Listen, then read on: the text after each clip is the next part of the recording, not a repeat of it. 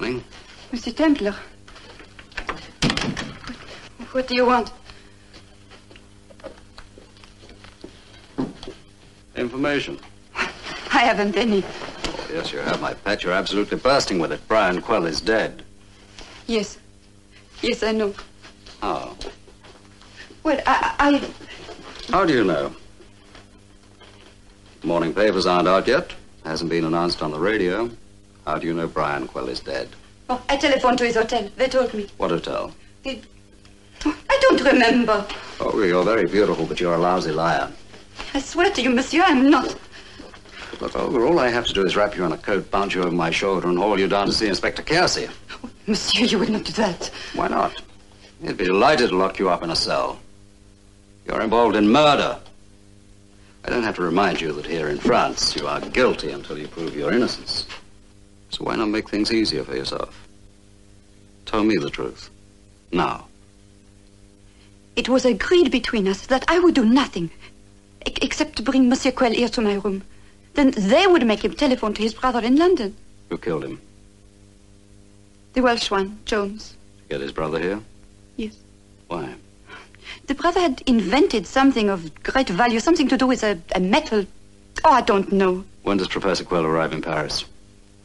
This morning. Early, 9 o'clock. Monsieur, I swear I had no idea they would do something so terrible. Well, if I were you, I'd take a fast powder. But you don't think I am in danger? Oh, yes, I do. If I were you, I'd go to Cannes or Nice. Paris is not very healthy at the moment.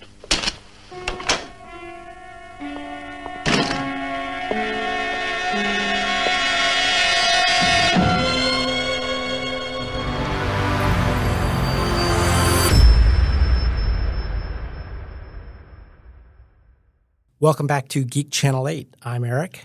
And I'm Johanna. I see you have a device attached to your arm. I haven't gone full cyborg. No, sadly. It is a glucose monitor. A very sexy, sexy glucose monitor. I have gestational diabetes, and I refused to do the blood pricking thing because even though I love blood in the movies, I do not like the sight of my own blood, as it turns out. So, the sight of my own blood doesn't bother me. What bothers me is when I go to the lab for a blood test or whatever, and they can't get the vein. oh God, that's the worst. That is the worst. At one time, I remember saying, just give it to me, I'll do it. and they were like, no, well, you're not allowed. Yeah, it does get to that point. So before they gave me this monitor, when they were testing to see if I had gestational diabetes, they had to do 4 blood draws within a period of 3 hours. And by the time the 4th one came around, they could not find a vein. And then I passed out because it was just taking too long. So anyway. Okay. Well, what have you been watching lately? I saw the new Indiana Jones film. I was going to talk about that. That was the one that I was going to talk about. What did you think? Well, I went in with Crystal Skull level expectations, and oh man, and they were exceeded. It exceeded my Crystal Skull expectations. It's interesting. That's a low bar. It is, but some of it is knowing that this was also going to have a sci-fi premise, the way that Crystal Skull did. And that Crystal Skull felt so off. Like, aliens felt like it was distinctly not part of Indiana Jones's domain of expertise. Like, he should never have been there dealing with them. So I was curious how this other sci-fi premise was going to play out. Well, first of all I'm going to say about the Kingdom of the Crystal Skull is that I fell asleep. And that's really bad for an Indiana Jones film. That's the one thing they're trying not to do. Yeah, it's like, so that is the worst. Now, I have done a lot of work in Greece. The plot is based around the Antikythera device, which I've seen. I have photographs of the Antikythera device, the actual one. And I don't know if maybe the Brits pronounce it a different way and that's what they used, but throughout the movie they call it the Antikythera device, which is like, I've never heard it called that. So the one word that is said over and over again throughout the whole movie, I'm just sort of wincing every time they say it. Other than that, I think that it was a cool archaeological artifact for them to do, much better than the crystal skulls, which have been debunked as like not actually real, Yeah. Whereas the Ark of the Covenant and the Antikythera device, those are real objects. Although, on the other hand, if you've seen this, what makes this different is, like, unlike the Cup of Christ, which is a mythical object that no one has ever found. They found this object in real life, and now they've just decided that it has special properties. I didn't realize this thing was real. Yeah, it's real. It's real, but it doesn't look like in the movie it's like shiny and new and works. Like this thing was found on a shipwreck, and the only reason they know about all the various clockwork gears inside it is it's been x-rayed. Like you can see the external gears. It's not complete. Spoiler alert. This is a spoiler alert. Right? And I think just like in the movie, it's not complete. They have to find both parts of the dial to get it to work. Minor spoiler there. I see. So the finding of the initial half of the object is maybe partially based on truth, but then the mythical part is that no one has found the second half. Well, supposed second half. Since we don't know what exactly, like they don't even know what it does, right? Mm. So we don't know how much bigger it is. We don't know how much was corroded away by the ocean. But it's in the museum in Athens, and it's really worth seeing because, it is this dial clockwork device that predates clockwork as we know it by thousands of years. It's a good starting point then for an indie film. And so that we can avoid other spoilers, I'll just talk about the filmmaking. I immediately had to go back and watch Raiders of the Lost Ark after seeing this to just sort of measure up. It felt like this fifth film was closer than Crystal Skull to the aesthetics of the original, but there was still something about it that wasn't quite right. And I'm curious your opinion. For me, it was that John Williams' original score sets the pace of the action films in a very particular way that is exciting but not manic. There's enough space in it where you get to pay attention to what's going on. There's a little bit of suspense built based on the fact that it's not just constant action. There's pauses, or there's a scene where one of the Nazi officers in Raiders of the Lost Ark walks into the middle of an alleyway, and then this whole group of Arab goons come and stand behind him. And it's like a very slow thing that happens in Raiders, and we just don't see that type of action filmmaking anymore. But I think the score really helps tell you what the tempo of the scene is. But I'm curious what you picked up on. What I picked up on is, to me, I think that Disney is very good at looking at something, analyzing it for its parts, and duplicating it and making copies of it. And I think they've done that with they're going through all the ethnicities of Disney princesses with the same movie, And that's what the Star Wars films, in my opinion, are. Carbon copies of the original trilogy. So I think that is what we're getting with this Indiana Jones. It's a paint by the numbers Indiana Jones. It's still not a bad Indiana Jones like Kingdom of the Crystal Skull, but it's sorely missing a Spielberg at the helm.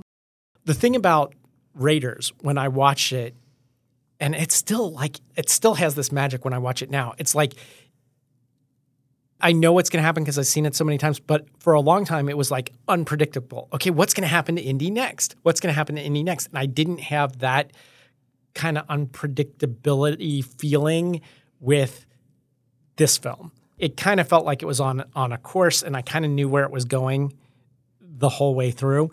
I was never like, okay, we're going into left field here. I'm not expecting that. Whereas in the original one where, okay, now he's got to fight this big, muscle-bound guy outside the flying wing. Or now, like, they're in Tibet in Marion Ravenwood's bar, and, like, Tote shows up with his goons, and there's, like, a big gunfight in the bar. And it's like, it went from, like, encounter to encounter that was more like the pulp serials that didn't seem this way with this movie. This was more like, okay, we're going to make this action thriller, and, it's going to be one story rather than a whole bunch of vignettes like you were reading comic books, and that went from one encounter to encounter to encounter. Yeah. And that's what I really liked about Indiana Jones. It's not to say this was not pretty good and entertaining.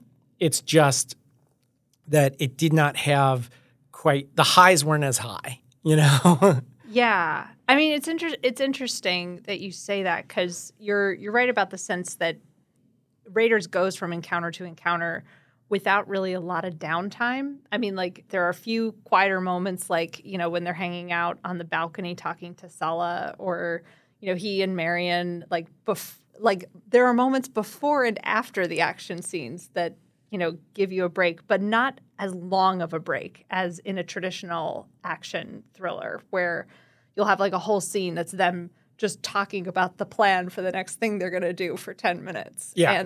And then the plan happens. And there is more of that choppiness to the new one as well. And it was also kind of meant to be the end of the story because, Harrison Ford is probably not going to do another one. So I was glad to see Sala was back and glad to see Marion was back. But I would have liked to have seen Short Round back, for a final goodbye, Okay, I think we've talked and we've almost done a podcast on this movie that we weren't really set out to do here. So we've already talked about a season 3 episode, Sabao. This one is from season 4. This is season 4, episode 2, The Abductors. Okay, so just to clarify, we were talking about Simon Templar as sort of a rogue scallywag, modern day Robin Hood and all of that.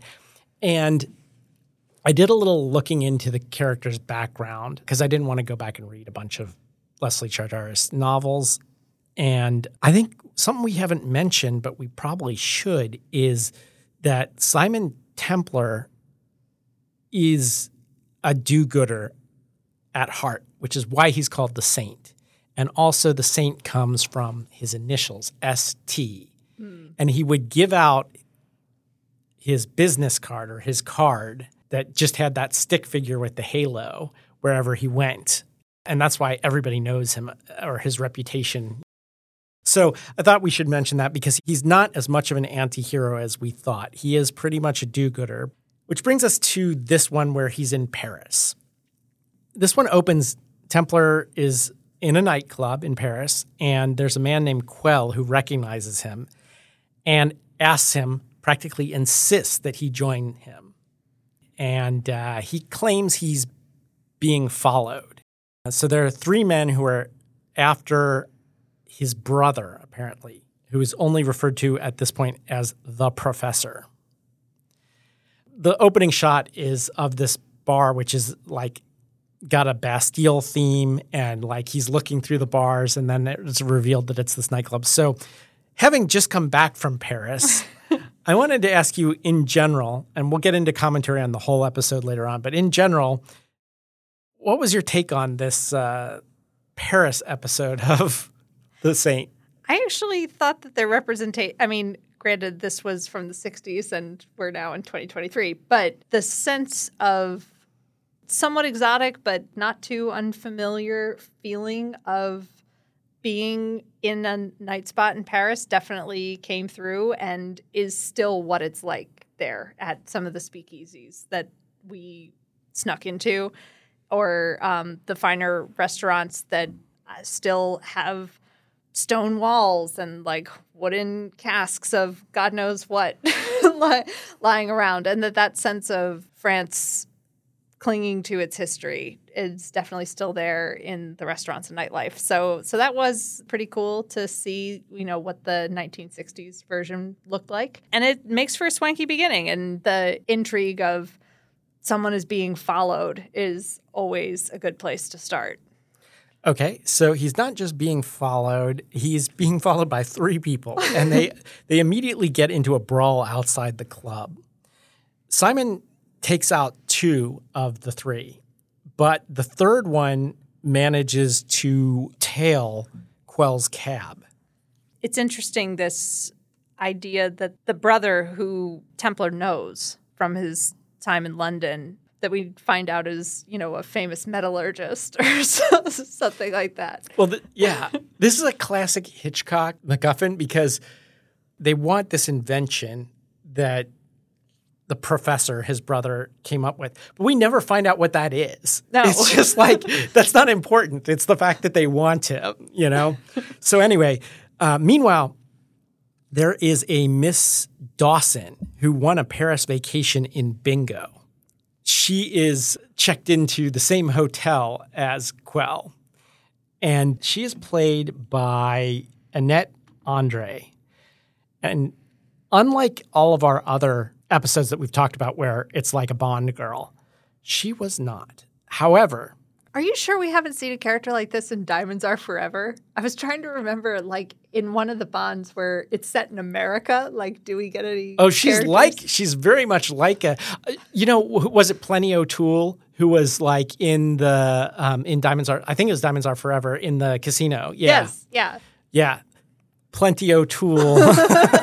You can't see what I'm doing. But so, yeah, there are definitely characters like this. She is like a Bond girl, but she's the only one we've come across so far that I picked out to mention that hasn't been an actual Bond girl. Yes.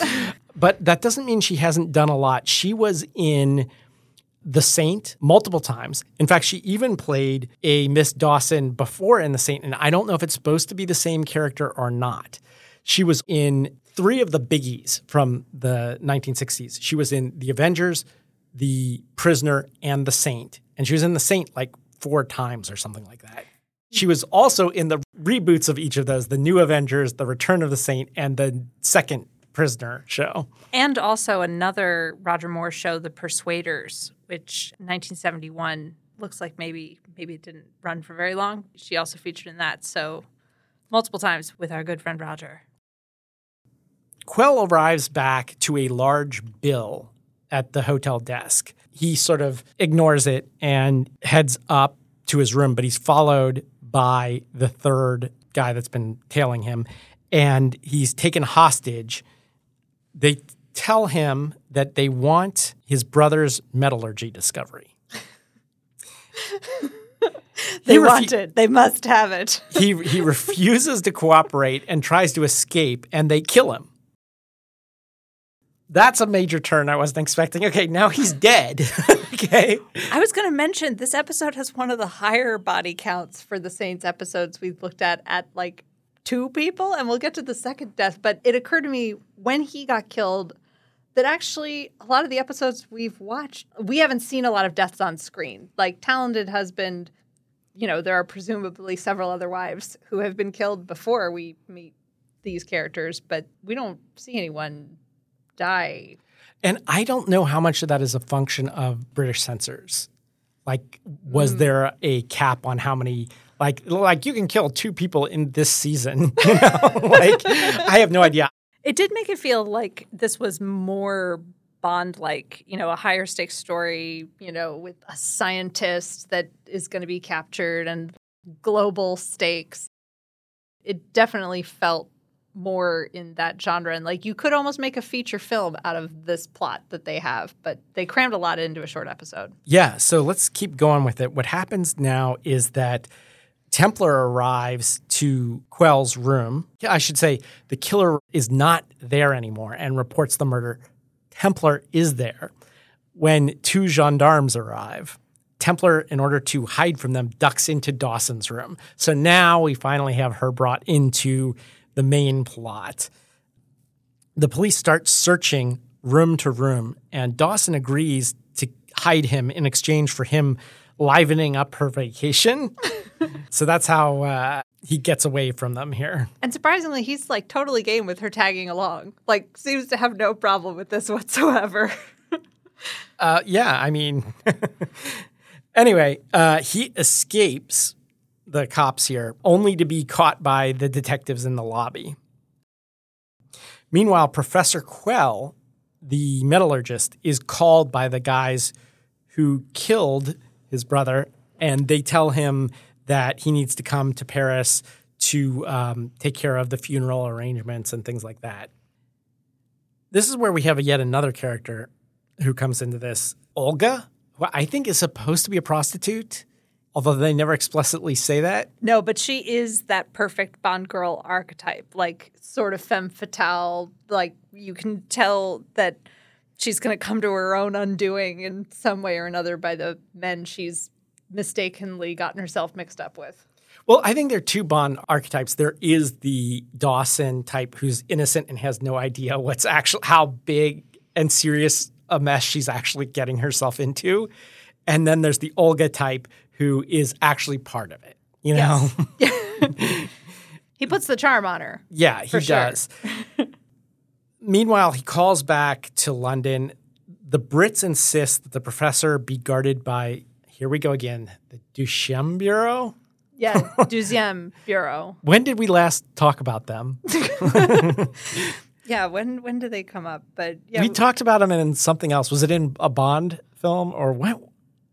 Oh, no, don't they show up in the Casino Royale with Jimmy Bond? Like they do.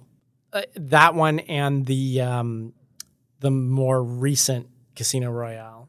Yeah, that's why. Yeah. So we got two different things. We've got the metallurgist being guarded by the Duchem Bureau.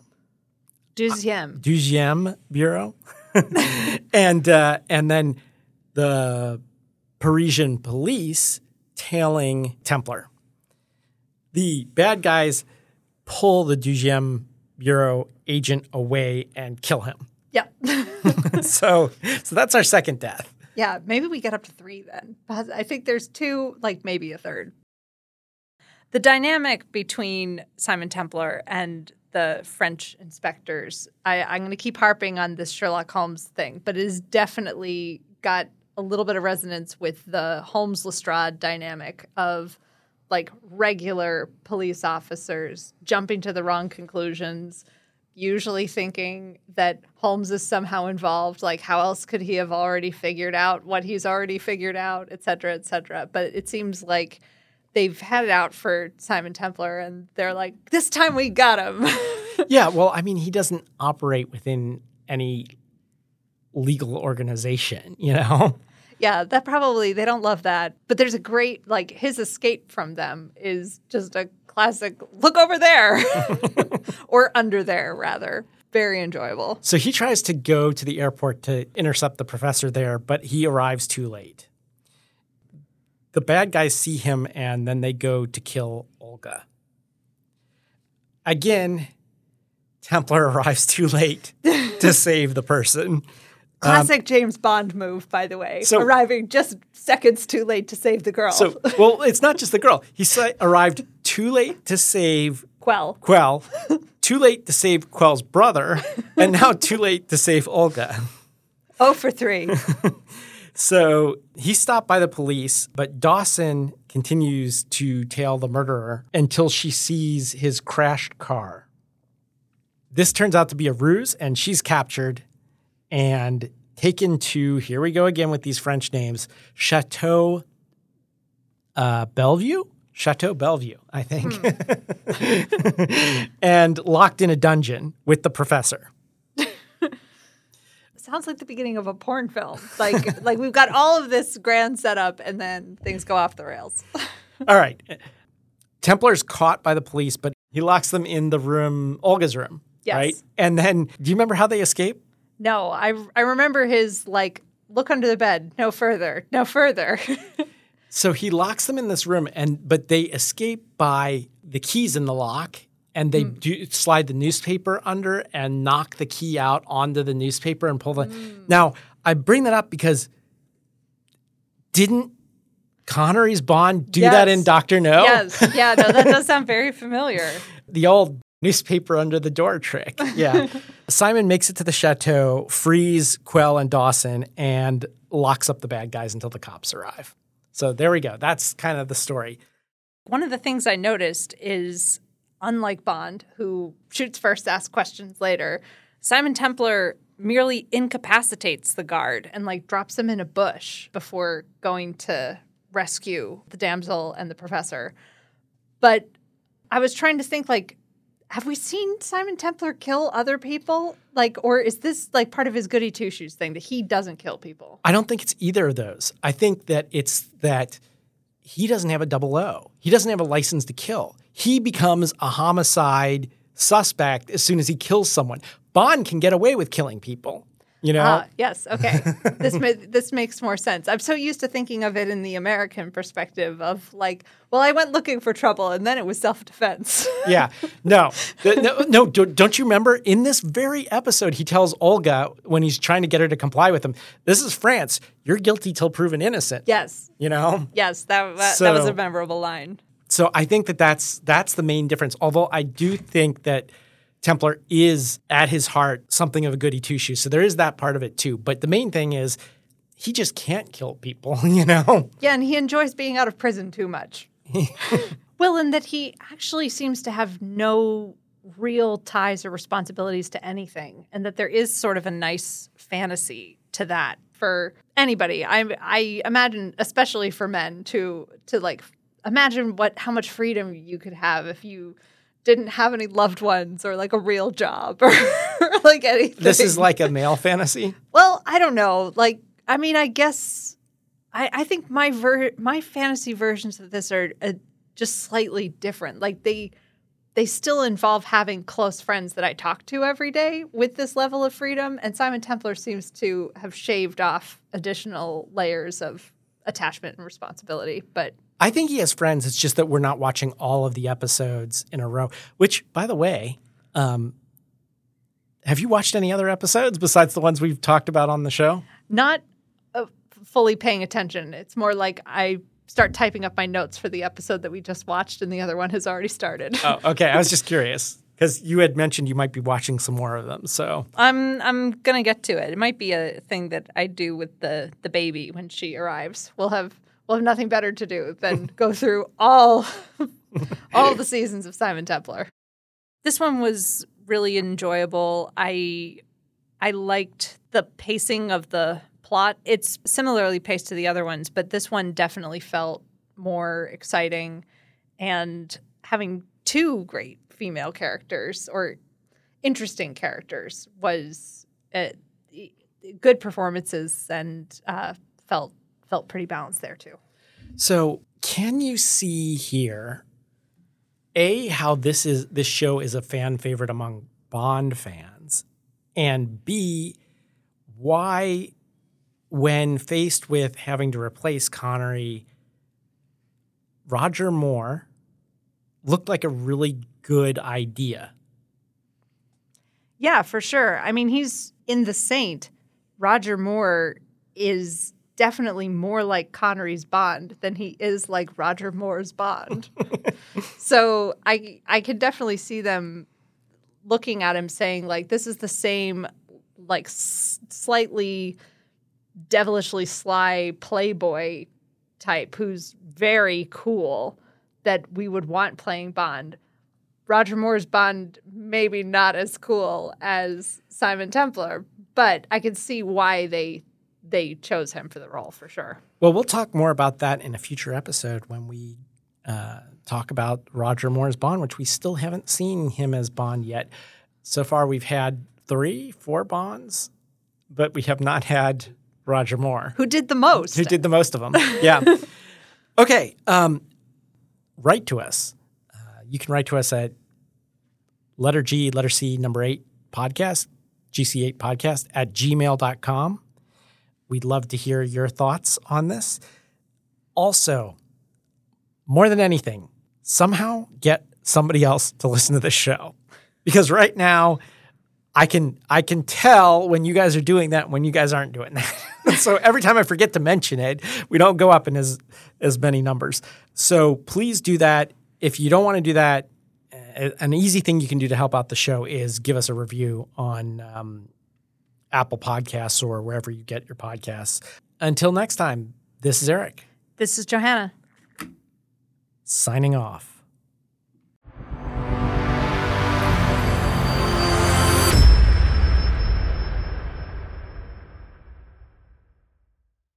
Here we go again. The Duchem Bureau? Yeah, Deuxième Bureau. When did we last talk about them?